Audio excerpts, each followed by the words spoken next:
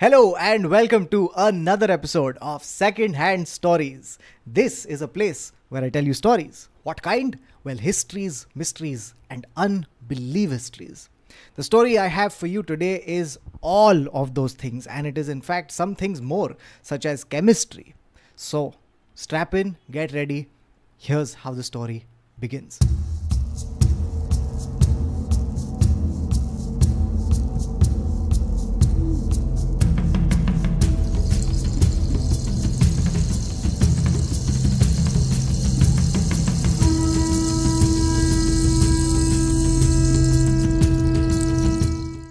The year is 1982, and there is a man who has just arrived in the Caribbean country of Haiti. His name is Wade Davis, and he is 28 years old. He's an ethnobotanist from Harvard University, and he's come to Haiti looking for answers to some very strange questions. The questions he's answering are these. Number one, are zombies real? And number two, if they are, then how does a person become a zombie? The reason Wade Davis has come to Haiti is because 2 years earlier, in 1980, a woman called Angelina Narcisse is approached by a man in her village. This man has a vacant look in his eyes. He's disheveled and he's shuffling. He comes up to her and then he says something that is shocking. He tells her his name is Clavius Narcisse. Now, the reason this is shocking is because Clavius Narcisse was her brother who had died 18 years ago. Now, as he keeps talking to her, he reveals things that only Clavius would know. He tells her a nickname that he used to have as a kid. He tells her other things that only the family would know. And slowly she starts realizing that the person in front of her is actually, quite possibly, her brother. And then he tells her a most frightening story. Now here's the story he tells her. Clavius Narcisse had indeed died. In 1962, he had walked into a hospital. He was in bad shape. Over the last few days, he had had fevers, body aches, and he had started vomiting blood. As he gets into this hospital, he is looked after by doctors, but his condition starts deteriorating. Eventually, he has respiratory failure. He slips into a coma. And then 2 days later, he passes away. He's kept in cold storage for a while. And here's the crazy part. Clavius Narcisse tells his sister that he was conscious through all of this. He could hear the doctors making that pronouncement. He could hear his sisters weeping. And then he was conscious through the cold storage, conscious in the coffin as the coffin was lowered into the ground. He then shows her a scar on his face, and he tells her that this scar was caused by a nail that had been driven into the coffin. Later he says that in some time, he doesn't know how long, but the grave was dug up and he saw a Bokor and his henchmen looking down at him. A Bokor is a Haitian witch doctor, a voodoo practitioner. He is brought out by the Bokor and he's revived. He's given something to eat, and then he doesn't remember very much. What he does remember after that is that he was taken to a sugar plantation where the Bokor and his henchmen had kept several other zombies, and they worked at this plantation for the next 2 years. After that, the Bokor passed away and all the zombies fled from this plantation. 16 years later, he had returned. As Angelina looks at this man, she realizes that he is indeed her brother, and he is also a zombie. The word zombie has several origins. One of them comes to us from Congo, where there's a word called Nwumbi, which means the soul of a dead person. Now, in popular media, the zombie, of course, is described as a rotting, reanimated corpse that does not have a soul or a brain or any kind of personality of the previous occupant of the body. Haiti had always been a hotbed for stories of zombies. These stories are part of the lore of the land. People reported sightings of zombies, and rumors always persisted about their existence. But so far, they had always been considered an urban legend in the country. That was until the appearance of Clavius Narcisse. Because for once, a story had transcended legend and presented evidence. There were records of his hospitalization, there was proof of his death. 2 physicians had signed his death certificate. There had been a body and it had been buried. And yet, 18 years later, here he was, impossibly and inexplicably alive. It was such a sensational story that it spread like wildfire throughout Haiti. It went everywhere, and eventually the story reaches the ears of 2 psychiatrists. Their names were Nathan Klein and Lamarck Douillon. Now, both of them have been in Haiti for a while, and they've heard these stories of zombies. There were several reports, many rumors of zombies and their existence. But for the first time, they have the rarest of rare cases. They have a zombie with something to back it, some proof, some evidence. So they reach out to Clavius Narcisse, and the first thing they do is they try to eliminate the possibility that this person is an imposter. They do this by asking several questions, cross-verifying the information with the relatives, and soon they are relatively certain that Clavius Narcisse is who he claims to be. And that opens the door to the possibility that zombies are real. Now, with that, these 2 psychiatrists also learn of a folk poison, something that was potent enough to make a person seem like he was dead, convincing enough to fool 2 physicians. And then it was not so potent that it would kill the person, but the person could later be revived. Now, these 2 psychiatrists start looking for the folk poison, but try as they might, they just can't find it. They knew they needed help, and that's where Wade Davis comes in. At the time, Wade Davis was 28 and he was at Harvard studying to be an ethnobotanist. He was studying under a man called Richard Schultz, who was the father of ethnobotany.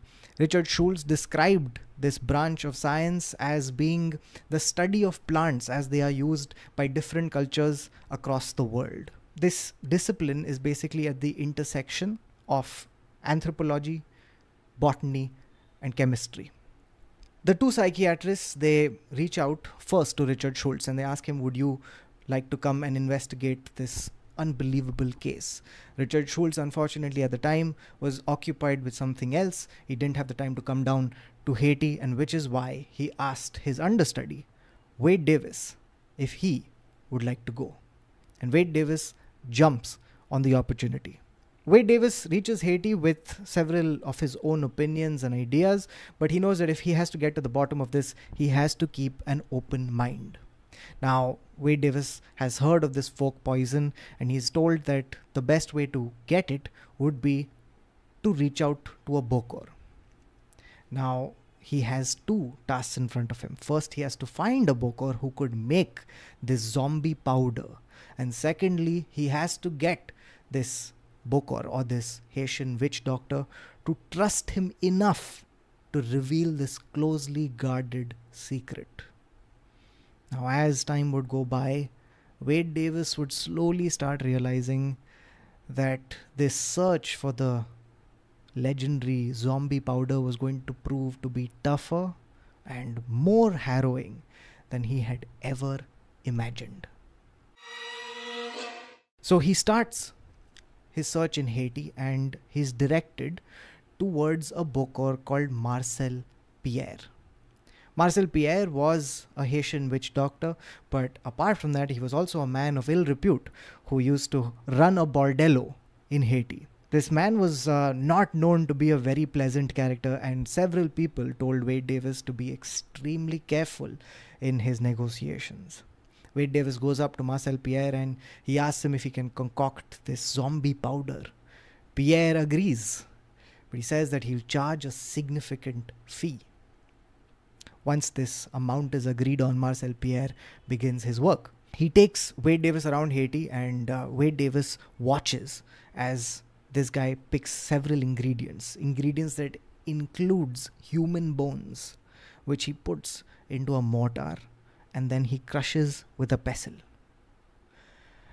Now, as Wade Davis is watching this, there is a growing unease in him, because all the ingredients that he sees going into this mixture, he knows that none of them have the capacity to produce the effects that he's looking for.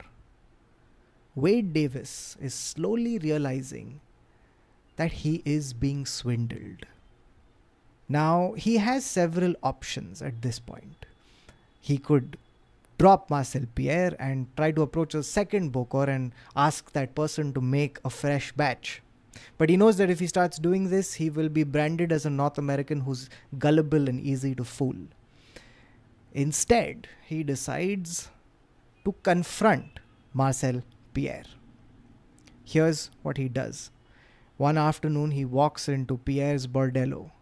There are several people there. And in front of those people, he loudly denounces Pierre as being a fraud. Insulted in public, Pierre's pride is prickled and he gets very upset.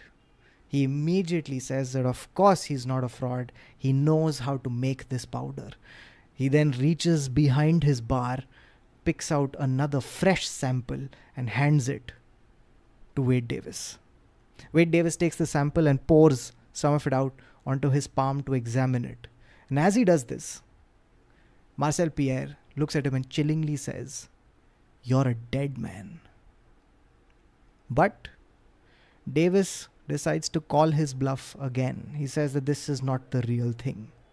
At this point, Pierre tells him that if you doubt my abilities, why don't you do one thing? Meet me tomorrow. I'll make a preparation just for you. Wade Davis takes him up on this offer. The next day, he is called to a temple. When he gets there, Marcel Pierre hands him a bottle. In this bottle, he can see several bits and pieces bobbing around. There are seeds, there are pieces of wood and debris. He doesn't know what's in this, and he doesn't know how dangerous it is. Then, Pierre instructs him to drink it. Davis uncorks the bottle. The liquid reeks. And then, without thinking twice, Davis chugs it. There is silence in the temple.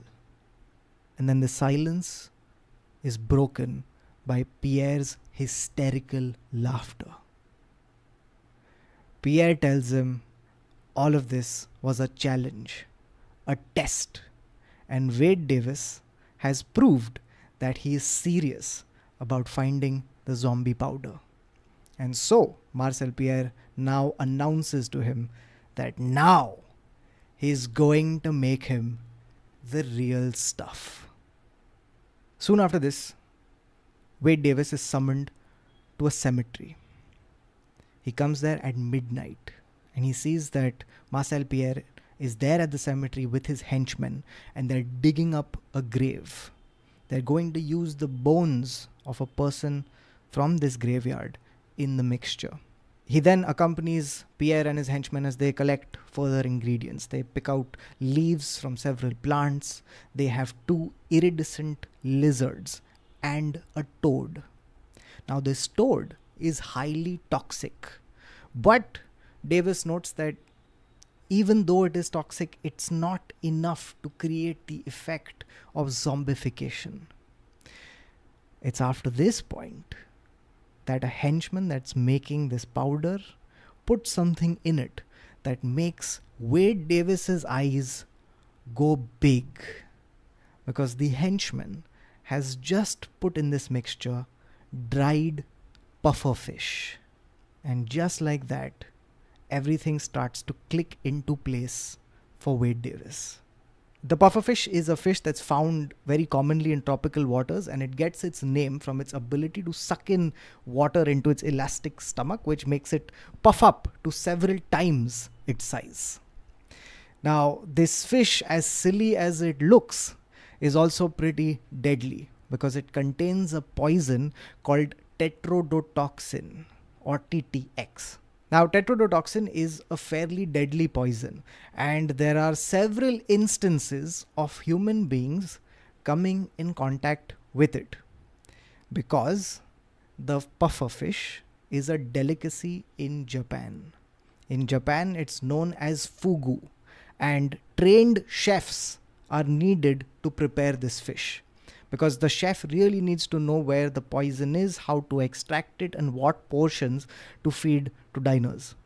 When they get it right, they leave just the right amount of poison in the meal to give diners a once in a lifetime experience.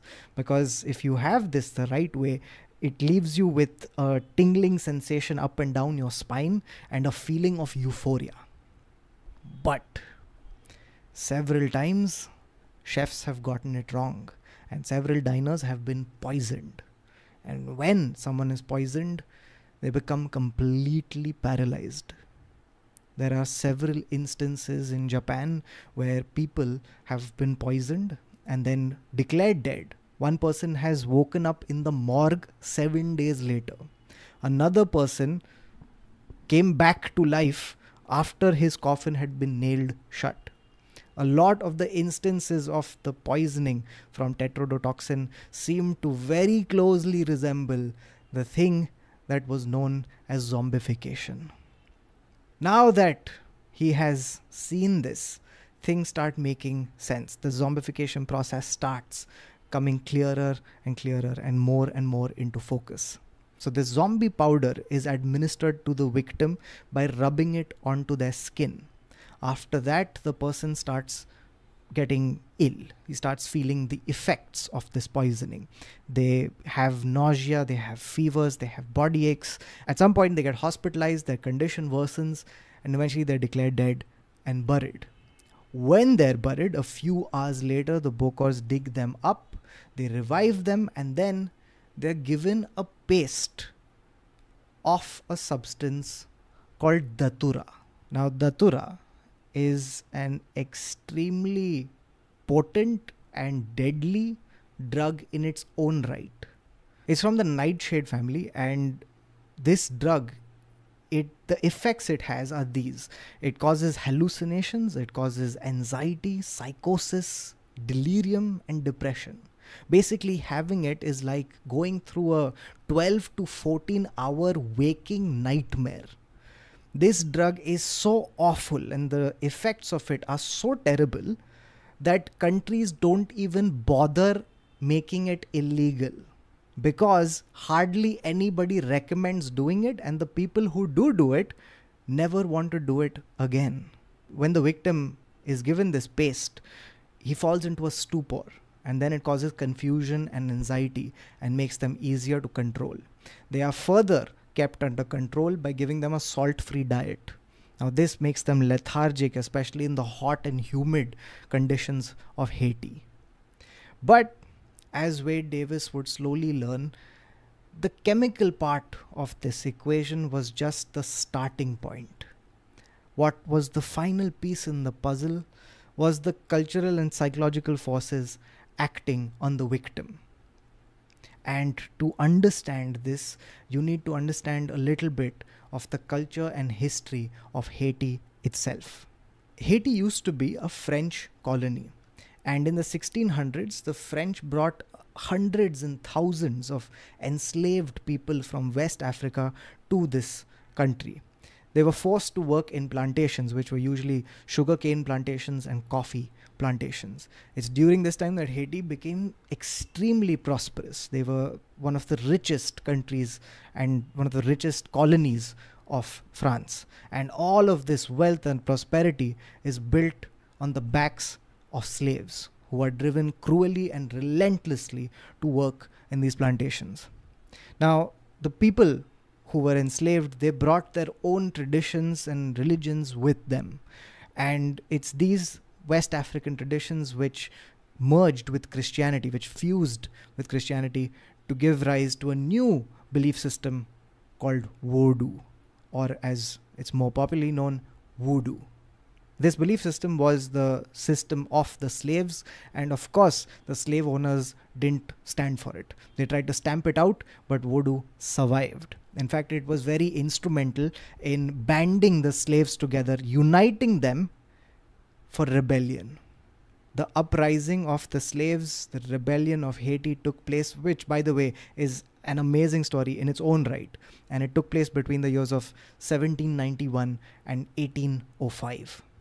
And at the end of this revolution, the slaves had beaten the army of Napoleon Bonaparte himself. It was one of the few or only slave rebellions that had been successful in world history, and which is how Vodou became part of the very social fabric of Haiti. Within Vodou, zombification is extremely rare. It's in fact a punitive ritual. It's not done without reason. It's the equivalent of the death penalty in voodoo culture. And it's given to people who really deserve it. So the way it works is that in several pockets of Haiti, there is the rule of law which exists side by side with the laws of voodoo. So tribunals are set up locally which pass judgment and keep their communities in check. And one of the things that they are able to do is pass a judgment of zombification. Now, it's given to people like Clavius Narcisse, who himself admitted that he was not a very good person before his zombification. He had been a liability to the community. He had not treated his kids well, and he had also stolen land from his brother. Clavius Narcisse believes that his brother took the case to Bocuse, and after hearing it, the Bocuse decided that Clavius Narcisse was to be made a zombie. Basically, what this comes down to is that once the Bocuse decide that you will be a zombie, it's not 100% reliable. Oftentimes, people succumb because the poison is too much, or they suffocate in the coffin itself. But it succeeds enough times for it to be true, and for the people of Haiti to truly fear it. So that was what Wade Davis felt was happening in Haiti, and that's how the zombies were being created. This, however, was not without dispute. There were several people who tried to replicate Davis's findings in laboratories, but it didn't really pan out as he theorized. He was also criticized for being present while these grave robberies were happening. Now, Davis counters by saying that this zombie powder is not an exact science, and even small variations in the final concoction can have very differing results. And it's also extremely hard to study because this powder still remains a very closely guarded secret within Haiti. So the debate is still raging. There is no conclusive answer as to this is exactly how a zombie is made. But to understand what Wade Davis was theorizing, we have to return to the case of Clavius Narcisse.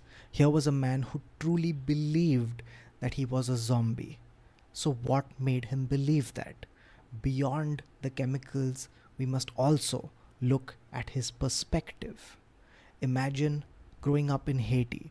Imagine growing up within the voodoo faith, of understanding and accepting its various spiritual aspects, and knowing that the punishment for grave wrongdoing was being killed and raised from the grave, and yet choosing to harm the community, and yet choosing to do the wrong thing.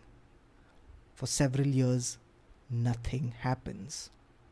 And then one day, it starts. You get a fever. Pain starts shooting up and down your body. You're gagging and throwing up, and eventually you start seeing this crimson splatter on the floor. You rush to a hospital. You're becoming paralyzed. Your heart is slowing. And as this is happening, you realize that the doctors are doing their best to save you, but they're getting more and more frantic as they attempt, but you're not responding. You see that they are pronouncing you dead, that your sister has seen your face and has seen your lips turn blue and she's crying. You want to leap off this table and comfort her, but you can't. Your body was once an instrument and now it's a cage. Try as you might, it's out of your will, you're frozen in place, but you're well aware of everything that's happening. You are aware and awake when you are being buried in the ground, as the coffin is being nailed shut, and you want to scream and tell them stop, but you can't. Solemnly, they put you in the ground. You can hear the thud of the mud as it drops onto your coffin. And then there's darkness and silence. The oxygen is thinning. In this void, there is no time, there is no space. You don't know after how long. You suddenly start hearing activity and noise. The mud is lifted, and then there's scratching as someone breaks open the coffin. And then you see your worst fears come true. You see the face of a Bokor and his henchmen. And you realize that in a few short moments, you are going to be a zombie.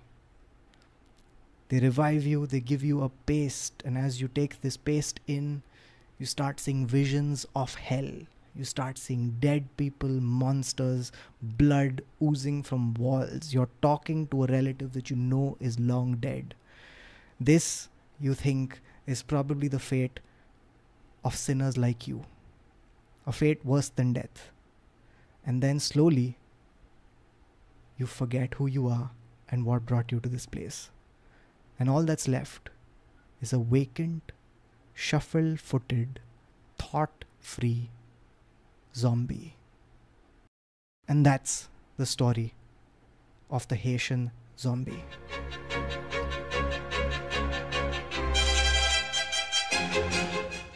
I hope you enjoyed it. If you did, then please leave a like and a comment. If there are other stories like this or any other kind that you would like me to cover, then also leave them in the comment section below. As usual, every single episode of Secondhand Stories is shot in front of a live audience. All of these people have been reanimated personally by me. And if you would like to join them, all you have to do is become a member of the channel. That's it from this episode. Until next time, take care and bye-bye.